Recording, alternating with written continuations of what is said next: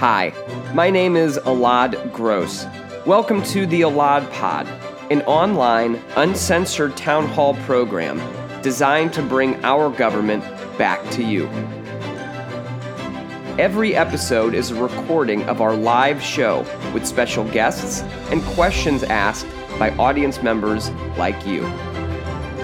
On this episode, shot on location for the first time at the old St. Ferdinand Shrine in Florissant, we speak with Roger Goldman, a national expert on police certification, about where Missouri is and where we are nationally in dealing with police licensing issues.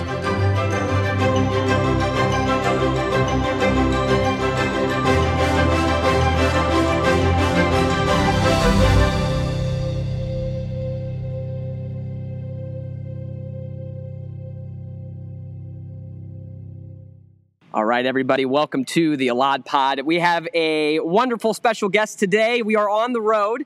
There is an endorsement drive-in meeting here in Florissant, so we wanted to make sure we made that.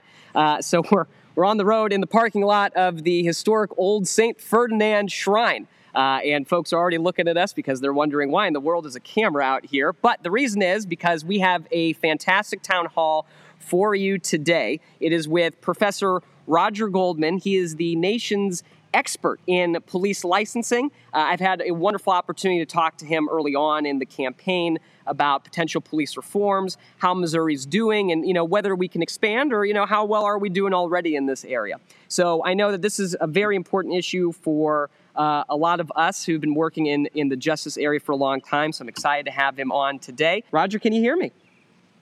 I can hear you. Great. Well, thanks for coming. I really appreciate it. If you could, so Roger's done wonderful work in this area. Obviously I'm bringing him on because I think he's got a lot to share. But, I wanted to give you an opportunity to introduce yourself to everybody, let them know the work that you have been doing and, why you got involved in all of this in the first place. Okay, well, one of the reasons I'm the nation's expert, I'm one of the few people very interested in this issue.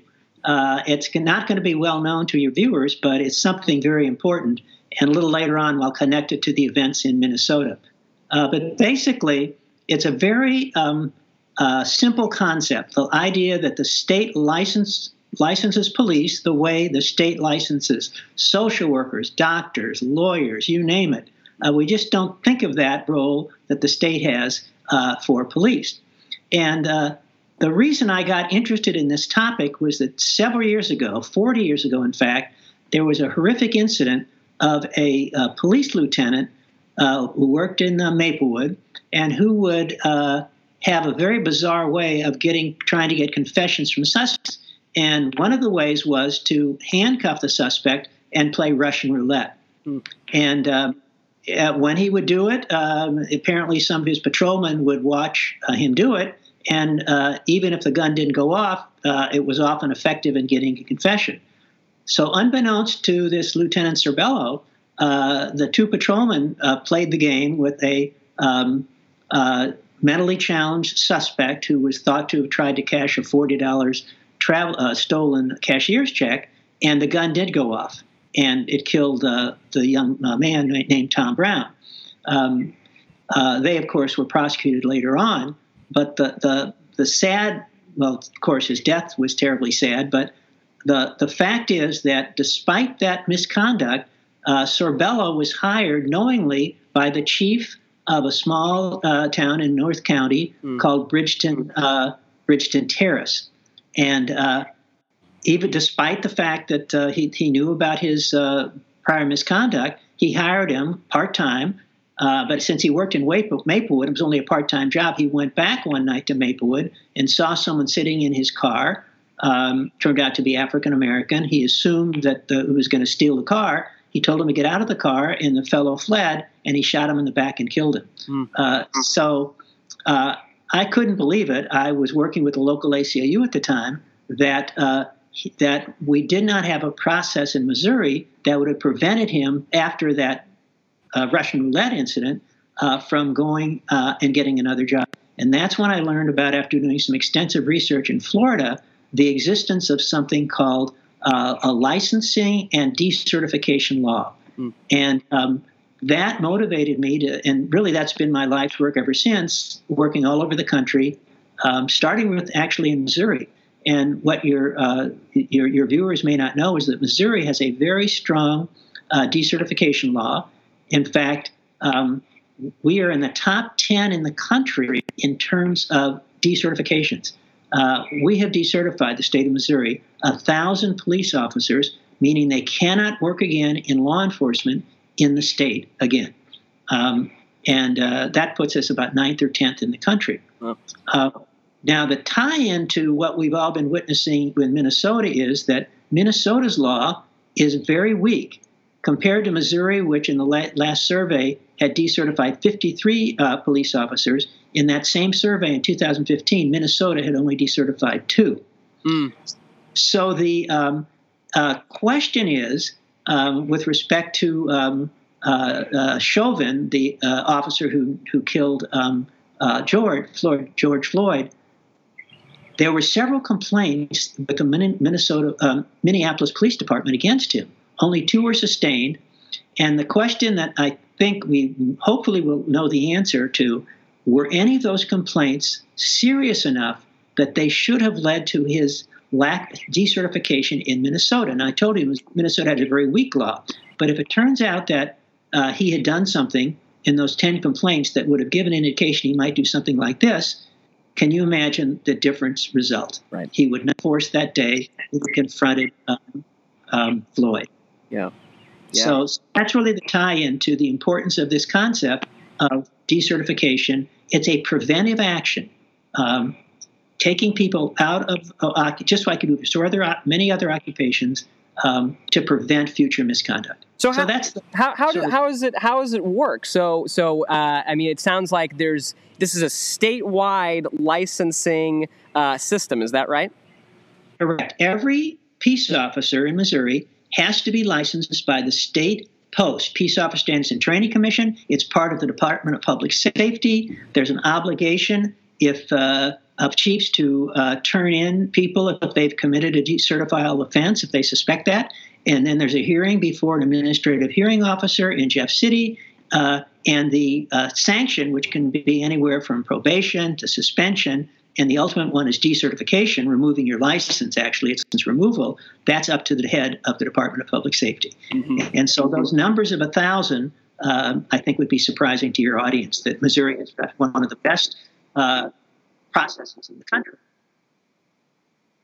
Yeah, no, that's so where you're talking about an administrative process. So I mean, I guess it sounds like there's certainly due process involved in that. What does that look like here in Missouri? Well, again, think of so many other occupations that I assume the Attorney General may staff some of those. Right. That is, right. You have a hearing. It's not an individual complaint filed, but it's up to the chiefs to turn it in. But if a newspaper reporter has a story, I'm always sending things to the State Post to say to the folks there, have you heard about this case? Because the Director of Public Safety himself can initiate the proceeding.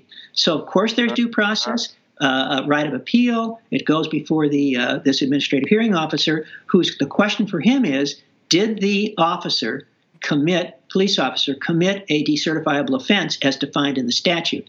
And in Missouri, the statute includes like abuse of citizen, sexual misconduct, which is very, very common. My first study in Florida showed that the great majority of officers who we decertified there involved driving while female, arresting a woman who may have had a lot of points towards losing a license, and then say, let's have sex. And that, of course, leads to many, many decertifications. I got the AP to do a series of stories a few years ago, and over a 5-year period, 1,000 officers around the country were decertified for that type of sexual misconduct. Many involved minors, trafficked young girls who the officer believed would never be believed, or even equally horrific, victims of crime. A woman who claims the husband, assaulted her, raped her. The officer comes by and consoling her, and then has sex with her. So it's a variety of things can result in decertification. And Missouri has a very broad statute that, as I say, has been very effective. About 30,000 officers nationally have lost their license, which most people are unaware of. Does every state have this? So what's interesting is when I teach criminal procedure, I always ask my law students after describing what that process is, guess which states don't have it? And you can imagine the answer: Mississippi, Alabama, and guess the states that in fact don't have it: California, Hawaii, Massachusetts, New Jersey, Rhode Island. And I asked the students, why do you think those very progressive blue states don't have it? Anybody in the audience want to give me an answer? I'll play law professor here. Yeah, right. Get some input. If anybody's got guesses, put it in the comments. Any guesses? Yeah. Well, time click. The clock is running out. Yeah. Police unions, very opposed to it, even though. Someone got it. Linda Smith got it, just so you know. Yeah, Linda, you get the award. There you go. You get and in fact, if you ask a police a union, why would you be opposed to something like decertifying people for, abusive force, sexual misconduct, perjury? And the answer always is, well, I'm for getting rid of those people, but it's hard to run for union office on a platform of more regulation. Yeah. So if you're going to expand in a lot of states that do have it, I told you the states that don't, it's a very, very weak law. Because in, say, Illinois, they only decertify if the person has been convicted of a crime. But think about other professions here. Is a barber only decertified or loses license if he is convicted of a crime, or a lawyer? No. So the commission of misconduct, and that's why Missouri's law is so good, can result in loss of license, just as conviction of felonies and certain serious misdemeanors. Mm-hmm. So in Missouri, you mentioned municipalities in the St. Louis area. You were a professor at St. Louis University. We've got a lot of them in this area. I'm in one right now.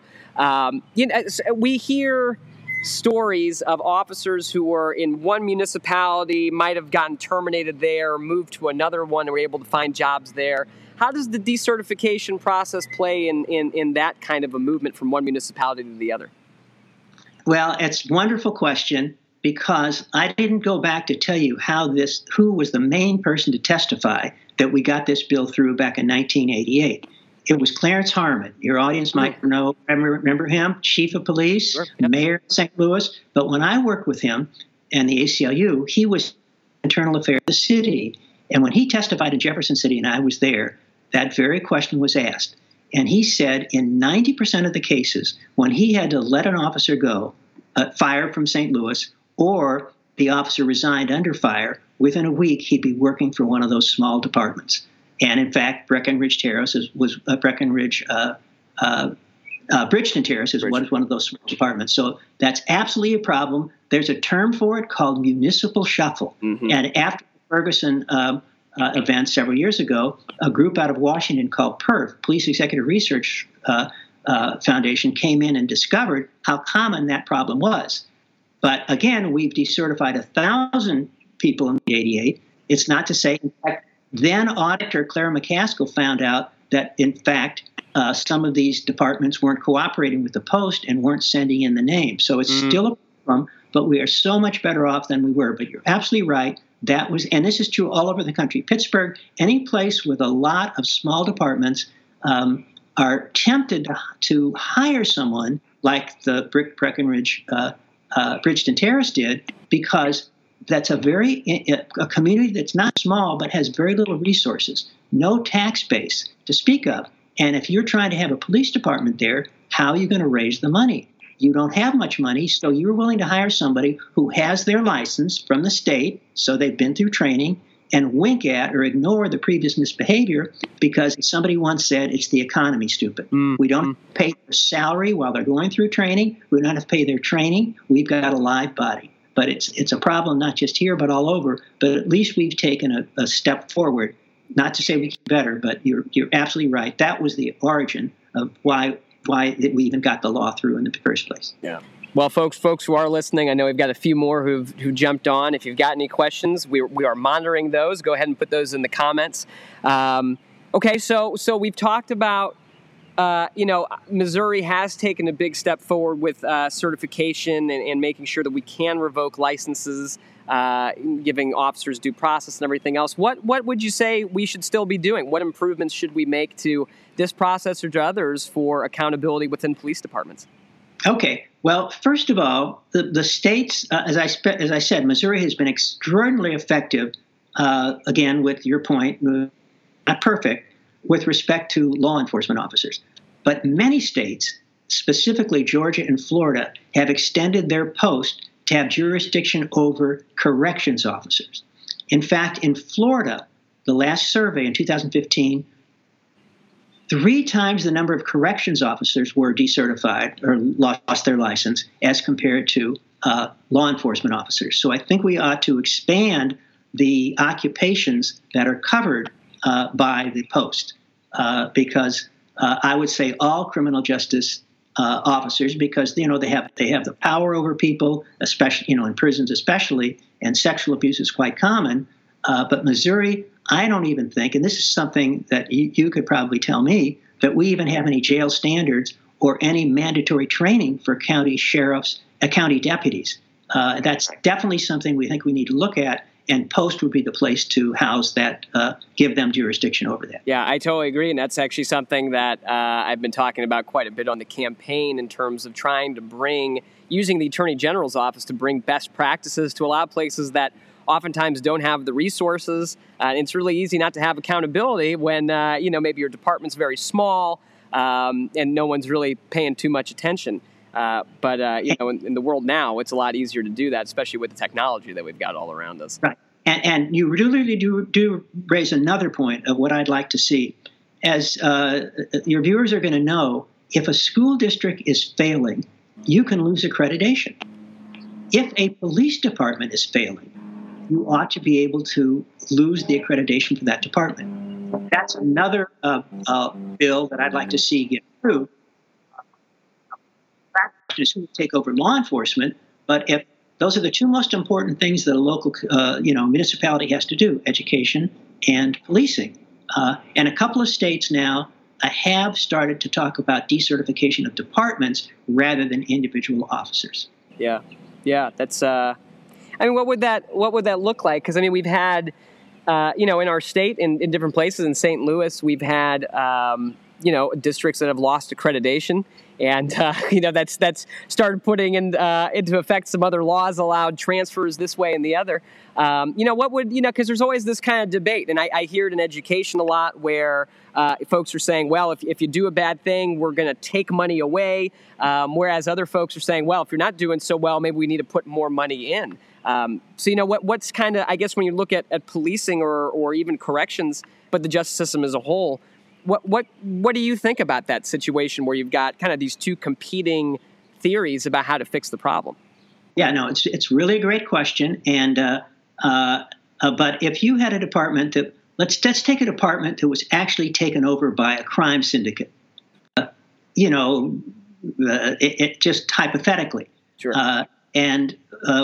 Would you say to that department they should still be in charge of policing? But who's going to take over is a very good practical question. But sometimes, like police departments, St. Louis County took over, I believe, Jennings policing.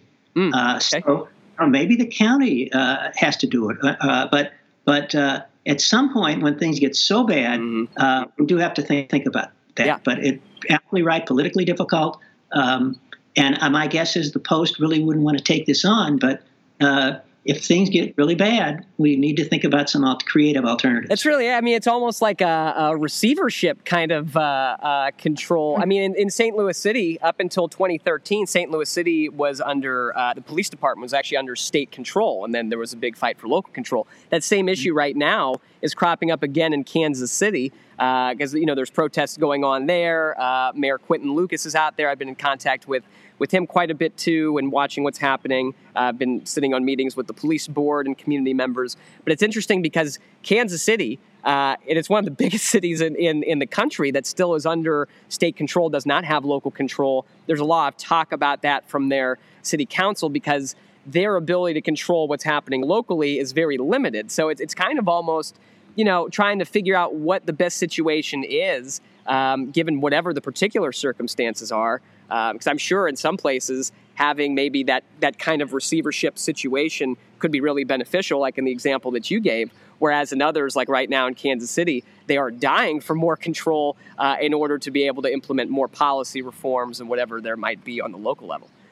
Those are great points, but I guess my point is if things get really bad, we need to think of solutions. Right. And by the way, another problem nationally is we have 18,000 state, local, and county law enforcement agencies. If you were in England or France or any other Western democracy, they would say that's crazy. We've taken federalism way too far. As you know, we have tiny little departments. What kind of management can they have? What kind of chiefs? What kind of training? And so, I agree it's an extreme solution, but we need to be talking about this as part of the alternatives. Yeah, I totally agree. I think that's it's a good proposal, especially in situations where it has gotten out of hand, and unfortunately, that's happening in quite a few places. I know we talked a little bit about this, and then there's a good question in there too. I'm going to bring on the screen from Tahara, which I haven't seen it forever. One, we talked about federalism a bit. And how the certification process right now is very state by state. Do you think that there should be a national database for certification for police officers? Well, I'm glad you asked that question. I would call it a softball question because some of your viewers may know that President Obama set up a task force on 21st century policing. They came up with a lot of recommendations, and my favorite recommendation was recommendation 2.15, which recommended that the Department of Justice set up a national decertification index so that if an officer is decertified in one state and tries to get certified in another, that information will be available. Currently, the federal government, through the Department of Health and Human Services, has such a data bank on healthcare professionals who have been sanction imposed on them, like loss of license, suspension, malpractice judgment, or settlement, so that if that doctor or nurse tries to go to another state, the federal government has this database. And so I advocated in an article I wrote for Police Chief Magazine, and the task force picked up on that the Department of Justice ought to do it. As I like to say, if the feds do it for docs, why not for cops? Mm-hmm. Mm-hmm. It was they both immense power over us. So I think when there's going to be a lot of discussion of that already, some of you may have seen that Julian Castro's come out for that, the Congressional Black Caucus, and there are debates this week that a lot of bills on police misconduct are going to be introduced. And my guess is that will be part of the mix. Yeah, we actually had some folks from here in Missouri who are on that task force. Rasheen Aldridge, who's now a state representative and is leading a protest as we speak right now, was a member.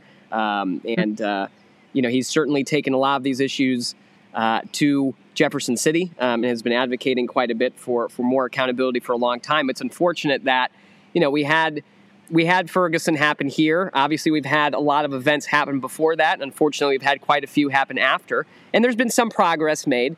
We had a whole Ferguson Commission report. Unfortunately, not too much of it has been implemented. And we'll have a podcast on that, too. You all want to pay attention to that one. That will be a good one. For me, it's just so frustrating for all the folks who've been working so hard on this and all the folks who've been subjected to this to see how long it's taken to make some significant changes and how really little has changed in so many places. It's unfortunate because it really delegitimizes a lot of what our government's doing, and a lot of people lose faith in it, and we have less participation as a result. So, well, one of the positive things coming out of these recent demonstrations, though, is something I've always believed in, which is progressive chiefs and sheriffs, they are there, are very, very interested in this improvement because it doesn't help them to have terrible officers on their force. So that's why when I was with the ACLU and we got this bill through, I worked very closely with folks in the state legislature, with police people like Clarence Harmon. So it's one of those issues and you've seen chiefs marching with demonstrators. So it can be done. But you've got to anticipate that unions will be opposed. Yeah, I think, and we're actually seeing that play out quite a bit right now here. It's been great. I think, having participated in this for a good long time now, I think you're totally right. What's been really positive to see is so many, especially police chiefs and those in administration, coming out in support of what's happening right now. That's something that we really didn't see just a few years ago. In Audrain County over Mexico, Missouri, the sheriff there was all about it and was demanding accountability. And I don't know if that's something. I think it's a really positive step in the right direction in a lot of ways. So I totally agree with what you just said. So yeah, I think that some sheriffs have indicated they would be in favor of having Post do the training. I didn't even mention that's that's the big job of the Post for corrections officers in the county jails to be trained by Post. So I think your viewers would be surprised to realize there's goodwill on both sides. Mm-hmm. I should have mentioned, too, that it was Republican Governor John Ashcroft who signed the very good Missouri law in 1988 into law. Mm-hmm. Yeah, it really should not be a partisan issue. It should be something that we can all really come together. I've talked to a number of law enforcement officers. I've been talking to the Ethical Society of Police, which is a predominantly black police union in St. Louis City. Unfortunately, there's still a lot of segregation even within the police unions, and we talked about that a bit too. But they've been calling for accountability for a long time, and on a whole lot of other issues, reform. This is a question from Tara. I'm going to put this up on the screen. So she's asking, are there any police trainings of racial profiling and bias and how to handle and approach citizens with mental health disorders? There is. And, I actually had the opportunity to sit in on what's called CIT training, which is Crisis Intervention Team Training. I was invited to come out by a former officer who has dedicated really the rest of his career to making sure that folks are getting higher quality training. Has really been pushing for that, and I actually got to sit in through one of those trainings where they talked about cultural competency, understanding when somebody might not be able to communicate in the same way that you might, whether that's a language barrier or maybe there are some mental health challenges there, how to de-escalate those situations. And one of the most important and impactful things of that whole class period that I was in, two things. One was the conversation around mental health, not only from when you encounter somebody who's going through a crisis, but recognizing those issues within yourself as the officer. Because the last thing that you want is to be unstable in what can be a very itself unstable situation. So that was a big thing. And the other thing that really surprised me was I sat through it, and at the end, the former officer who brought me in, said, did you think it was worthwhile? And I said, oh, absolutely. I'm so happy that the officers are getting this. I didn't know this was a thing. And he said, well, it's not mandatory. It is something that folks are volunteering to do. And unfortunately, some departments are more favorable to it. Others aren't. And so, I think that certainly with training, we can do a whole lot better. I just wish that training was available to a lot more officers. Right. Yeah. Let me stop you there because Post recently, maybe after Ferguson, now requires, I think, yearly training on de-escalation, racial profiling, and it should add CIT. I mean, a lot of states are doing that. So that's another valuable point, and every officer has to go through that training. Yeah. I think. It's just. And in some departments, unfortunately, it can often be a department by department issue there. But it is good that there's a baseline standard for that through Post. Right. It's just unfortunately, there are some departments that don't treat those trainings as responsibly as others. It's really impressive to walk into a police department and see folks who are taking that very seriously. On the flip side, it's very sad to see the opposite of that. And unfortunately, it isn't uncommon. But there's studies right now looking into how to best train folks on implicit bias and what the best ways to do that are. We're trying to improve that all the time right now. Yeah. By the way, I did teach the police academy a couple of years, and just a little story about that. Law professor coming in, the person I replaced, he gave me his card, and his expertise was in defensive bicycle tactics. So not only is the question of, what are the subject matter, who's doing the teaching too, and then how serious is it taken? You're exactly right. Yeah, you're exactly right. So I mean, obviously training is going to be a very important piece of this, and then figuring out what's the most effective for folks is going to be the other side of that. So I mean, in Minnesota, I know you mentioned that there are folks, when you look at different states and you compare them to, I guess, what's the difference that you see when somebody is, or when a state is implementing these decertifications at a higher rate, or maybe is that implemented better? Like, what are you seeing the differences in the different states having these decertification processes? So that is really a great question. And by the way, that's the favorite question of reporters. Professor Goldman, could you tell us that states that have a very active decertification program have fewer incidents of police misconduct? Now, the good thing, my first answer is I'm just a law professor. You need to ask that to an empirical social science researcher, which is kind of a cop-out. But the other thing I say is, would we ask that question? Is it a good idea to take away the license of doctors who take out the wrong kidney? Can you show us that a state that does do that, they have better doctors? We don't ask that with other professions. I'm not saying it's not a legitimate question, but it just gets to the point we don't think of police as, in a way, being a profession. But, of course, it is. Look at the power to search, to seize, to enter into your home, to use deadly force. And we ought to be treating those folks at the highest level and just the way we do other professions that we would never ask, should we, what's the result of a state that, that takes away the license of a lot of doctors. So, but it's a great question. And if you can answer the question, don't run for AG. You'd make a lot of answer. A lot of people have been telling me that. What are you doing? You can make a lot of money doing something else. But well, not money, but it's very worthwhile. Yeah, I mean, it's absolutely right. I mean, that would help quite a few people. Hey, you know what? Maybe we'll start a research division. I've talked about that a little bit too, a little research division of the Attorney General's office too. So, let's see. Oh, this is a great question. Just came in, and Natalie, I'll come back to yours too, but I'm going to get this one. Initial certification requirements. High school, and sometimes in some accelerated academies, it can take just a few months before you are an officer in many situations. So, what are your views on that? Do you think that there needs to be any reform in those situations?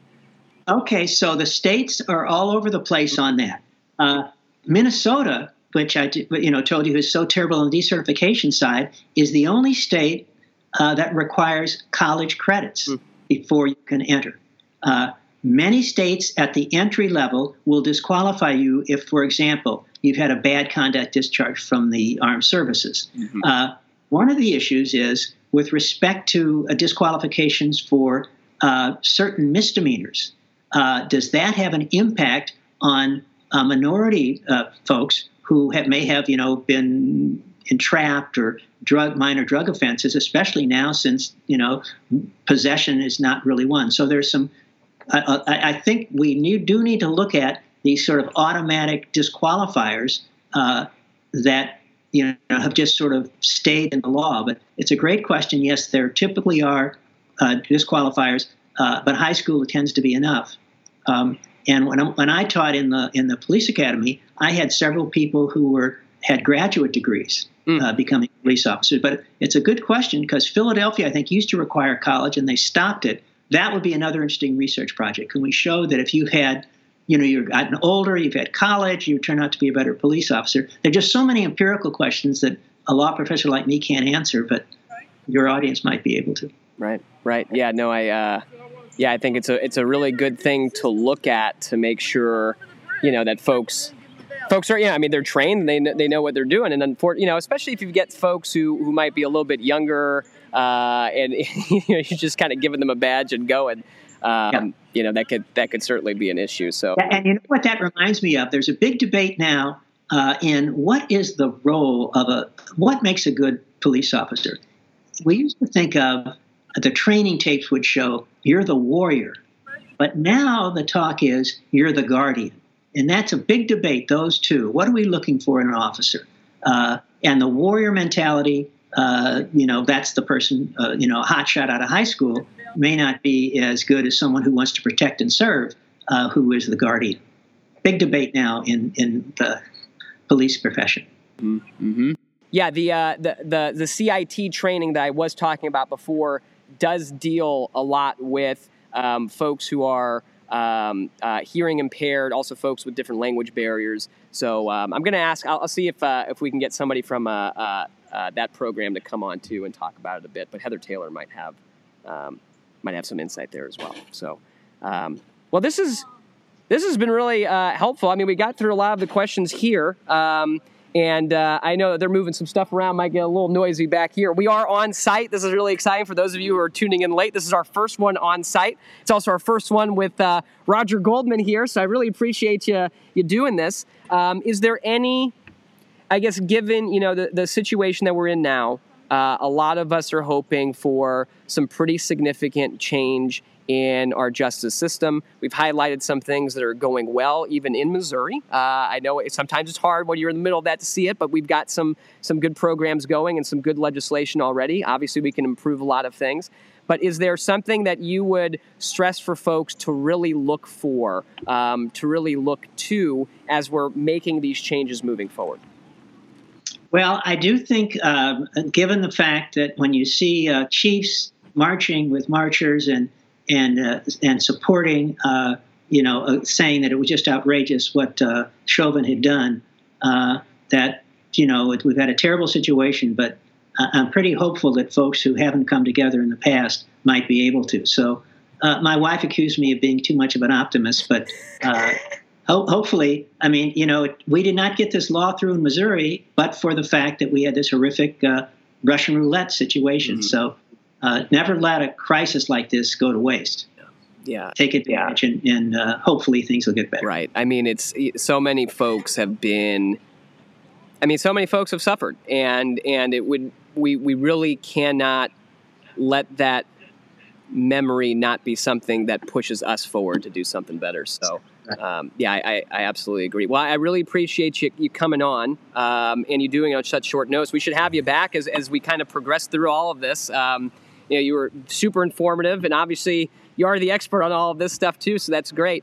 But yeah, I really appreciate you coming. I hope it was helpful for you. You did a good job with the law school class question even. You got some people responding. So thank you for being here. I really appreciate it. Happy to do it. Thanks for joining us on the Alad Pod.